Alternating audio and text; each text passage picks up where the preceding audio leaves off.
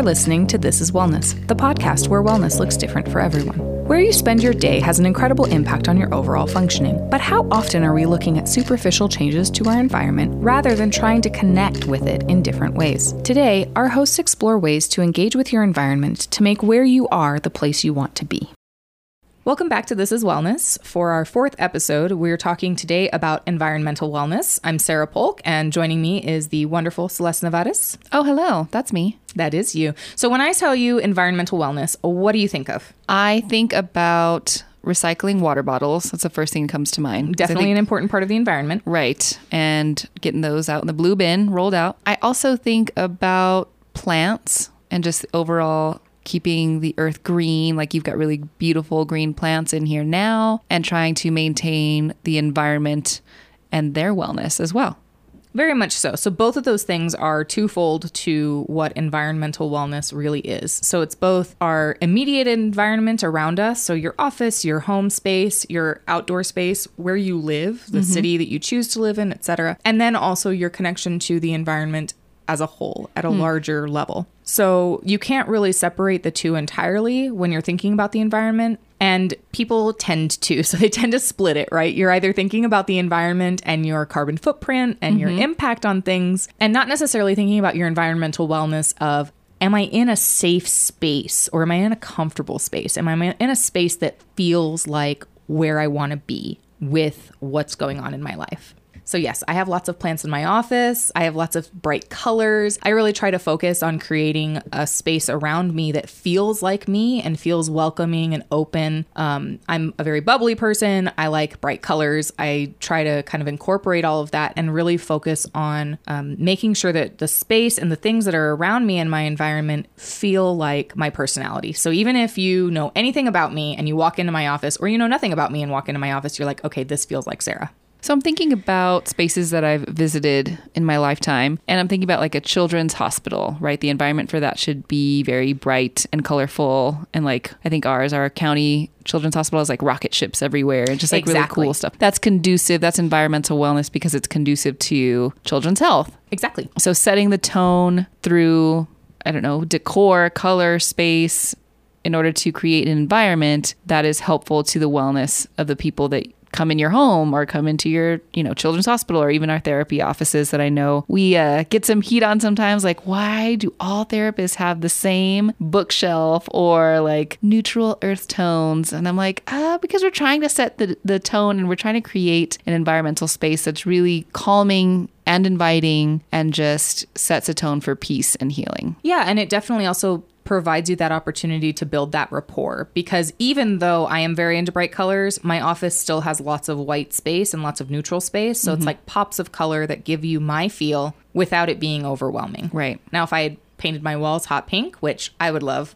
I'm sure no one else would love that. Can I paint my walls hot pink? No. Dang. Okay. I figured I'd try. But being able to bring those different elements that really show that comfortable side, the plants that we choose, the stuffed animals that I have. I work with kids too. So I've got some plastic dinosaurs on the shelves. I have unicorns. But then at the same time, I have my evidence-based practice books so that someone who's coming in here isn't like, what is this clown who is like going to throw plastic dinosaurs at me and try to tell me about what I need to do? But really, it's all about looking at your overall environment, because the other part is I spend a lot of time in this office.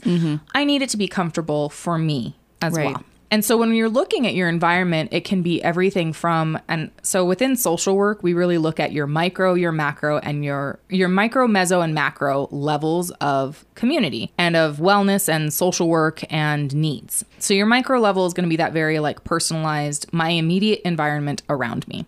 So if I'm looking at enhancing my immediate environment, that's going to be my office and making it comfortable for me. My home, making it comfortable for me. Your meso level is going to be looking more at your kind of middle grade. That's going to be your community, the city that you're living in, choosing where you're going to live in that meso level, what part of town you live in. How connected are you to that community and that environment around you? And then the macro level is going to be the bigger country or the world at large, and how you're connecting to the environment at that macro level in a larger sense. So are you saying that at a meso level, because I'm not a social worker, folks, but at the meso level, so my community and part of town that I live in, if I contribute or connect to that, in the way that I spend my volunteer time or, making sure the library that's in my community area is, funded because that's important to me, or kept clean, those kinds of things, that is also contributing to my wellness. Yes, very much so. Or even like when you're deciding to buy a house and you're looking at, well, what do the other houses in the area look like?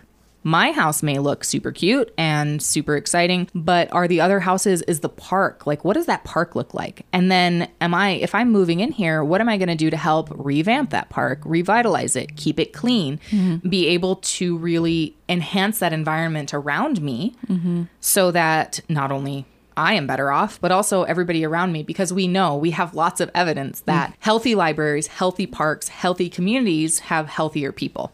Right. So in the macro, or in the overall social work aspect, when I kind of break it down in that way, we really need to look at, are you having house plants if you can keep them alive? If you can't keep them alive, don't feel ashamed that you can't keep plants alive. That's fine. Fake plants are also great. They can be beautiful and wonderful too. I also know people who will have plants and they're like, but my cats, they'll rip them apart or things like that too. And that's fine. Also, what if you don't like plants? You don't have to have any of them, but it really is looking at, in my microcosm, in my environment, what are the things that I can do to modify this to make it more welcoming for my wellness and appealing for my wellness? And that can be things like, yes, as stereotypical as it sounds, throw pillows and scented candles and aromatherapy and things like that. But that's really only at that individual level. Right. If you're trying to connect at the larger level, then it's looking at, okay, well, I know that this is the environment around where I live, or this is my community. How am I going to engage in that way and enhance it and make sure that I'm still connected to that environment? And I think that's where I'm learning, even in real time with you here. Like, I understand my personal environment and my wellness. I know that because I do love candles in my home. I like the colors that I pick. I like the basic artwork I have around me. And that is because, like, in my office that I spend a lot of time in, or in my home office, or in my, even kitchen, it's designed for me. And exactly. You have a lot of control over that. Right. But the idea of contributing to the community that I live in and work in, and contributing to the wellness of others and how that can positively impact me, I had not put that together through this environmental wellness idea. I guess I'm connecting those dots in real time, y'all. But it's great to think about, because I think it's easy to look around and say, this is bad, this is bad, this is bad. I hate this, right? But to understand that by making even small efforts to contribute to the environment you live in, and that means your community directly, it can have a really positive impact on your wellness. And just reminding us of that, rather than feeding into just the easy long list of things that we don't like. Right. Exactly. And when you think about to the macro level, it can be so daunting to think about. And don't get me wrong, I think we all need to do our part in terms of protecting the environment and having a good impact on the environment. But also, if we look at the science of it, we can see where bigger manufacturing is a bigger impact on the environment. And I feel like me recycling my water bottles is important, but also, oh my gosh, how can I even, it doesn't make a dent. Right? It can feel really overwhelming in that way. But then if I look at, okay, well, what ways in this meso level am I able to actually help and make an impact? We can clean up our park. Yeah. We can help make sure that the school down the street is able to have a nice, clean playground area. Yeah. That we can utilize as well. And that's the environment part of it. And there's kind of a mix, right? Where there's how much can I impact the community level of my environment around me? Or do I need to look at relocating? Or do I need to look at kind of shifting and changing that? Because if you look at El Paso as a city, as your meso level of environment, there are a lot of things about El Paso that some people don't like. Now, I, for one, love the weather, but I know people who are like, I really need 4 seasons. That really is something that I'm really drawn to. Okay, if that's something that you can then do and want, that's a part of your environmental wellness that you should look at and should consider when you're trying to choose how, like, what is best for your family and what is best for your overall wellness as you engage with the world around you. And I think it's easier said than done to say, I'm going to recycle these, 4 water bottles a week, whatever you consume. And that is going to change everything, or shifting into, this isn't changing anything. So what's the point? Like, exactly. It's kind of a tough line to walk. And I would say you can do both. I agree. You can do the things that you know and feel comfortable doing that will impact at that larger level, reducing your plastic intake and then also recycling whatever it is that you are using, reducing your carbon footprint, offsetting your carbon from when you travel and things like that. Yeah. I don't think that should be underscored because yes, we all do have that individual environmental impact that we shouldn't ignore. I think it's that when we are looking at how we shift that perspective, we always try to come back to those smaller, more manageable things within our wellness talks, right? And I think of the community level and that meso level. What are the things that I can shift that are slightly bigger than just me, bigger than just me having my houseplants and making sure that they are watered and, happy, making sure that my colors are what I want. And how do I then take that a little bit outside of me, just one level out? Yeah, stretch yourself. Exactly. So when I think of that, I actually see things like the little free libraries that pop up. Whenever I see one of those in a neighborhood, I'm like, okay, there is someone here who cares about this community outside of just their home. Yeah. And it's not just the person who put that little free library up or little free pantry. I've seen those around town too, where, people are putting hygiene products, canned goods, things like that for people to be able to utilize. It's also then other people contributing. It's not just one person putting books in there. It's not just one person putting tubes of toothpaste in there. It's a whole community. And that is then enhancing that environment for everybody involved. Even if you aren't utilizing it, you're still able to kind of take part in that. And there is a level of comfort that comes from seeing that and knowing your neighbors have your back in some level of way. And research has shown extensively that we do better together. Exactly. And when we've got a tribe or we've got a group or we've got a team, we all do better together when we move forward together. And so if we can set the standard to be, I care about you and you care about me, and these really small but really impactful gestures, I think we improve the wellness of ourselves, but also the people around us. I mean, even, I hate to keep going back, but like in COVID, when we first started out, remember when they were doing the pots and pans in Italy, making all of the sounds, like just this wonderful sense of togetherness, even though things were awful. We need more of that. We need that grand gesture, and it can be grand or small, but it just has a really great big impact, I think, being together and seeing each other, supporting one another, even in the tiniest of ways. Exactly. So there's actually a really good study that was done by Phillip Zimbardo. So for anybody who isn't a psychology or neuroscience person, Phillip Zimbardo, you may be familiar with the Stanford Prison Project, where they had college students who were both given roles of prisoners as well as given roles of prison guards. And they actually had to stop the experiment because it went south really quick. People were taking on those roles in such unhealthy ways and really empowered or disempowered by those labels, and it got very dangerous very quickly.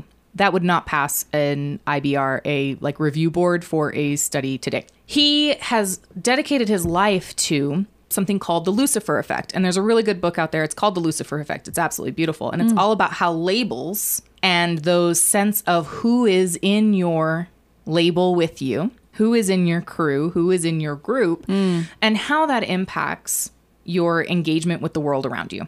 So if you are labeled as a prison guard, you take on certain roles. And if you are labeled as a prisoner, you take on certain roles. And it happens without us even realizing it. So one of the things that he did in this book, The Lucifer Effect, he talks about how they took a car, they propped the hood up, and they put it in one neighborhood that was kind of considered more affluent and also was the type of neighborhood where people would say, yes, I know my neighbors, versus they put it in a neighborhood where people were very disconnected from their community. What do you think happened to those cars?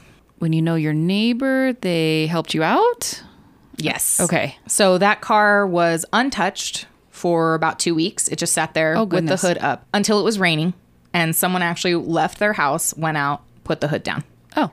And that was the only time that car was touched in a 2-week period of time. In the neighborhood that was a lot more disconnected, where people either said they didn't trust their neighbors, didn't feel comfortable in their community.